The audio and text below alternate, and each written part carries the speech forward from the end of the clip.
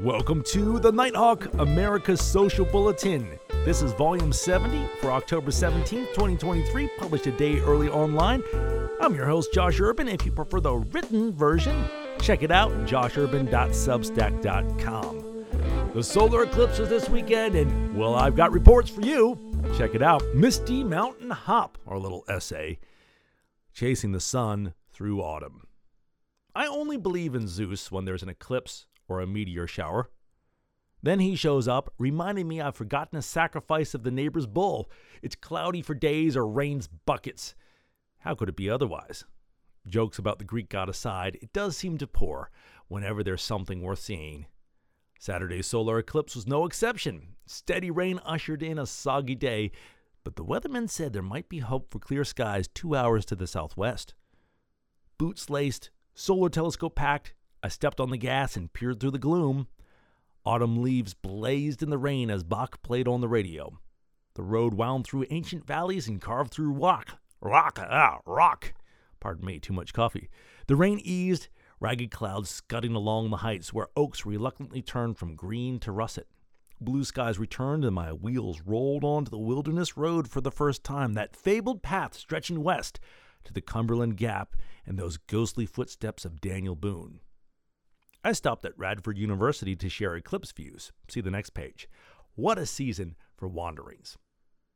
Happy birthday, Jailhouse Rock! The iconic Elvis movie premieres in Memphis on October 17th, 1957. Down the rabbit hole, something cool to look up. Autumn seems a perfect time to reread The Hobbit. I just finished it for the 5th time yesterday.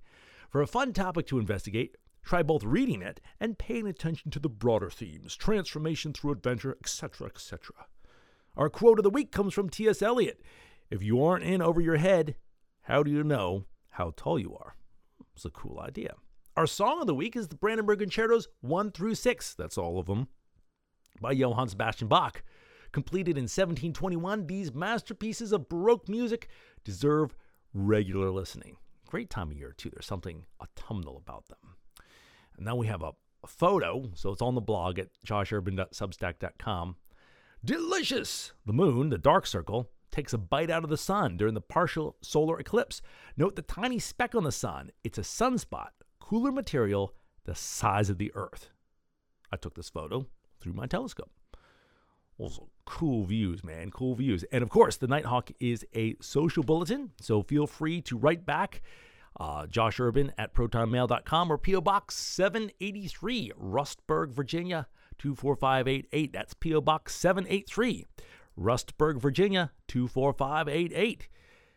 Now, into the column for the paper and the letters from Josh, number 156, appearing in the Alta Vista Journal, the Union Star and the Casewell Messenger, late night radio, Pac-Man's son.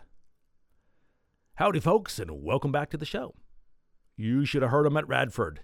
The clouds parted, the sun shone down, and everyone freaked out. We were lucky.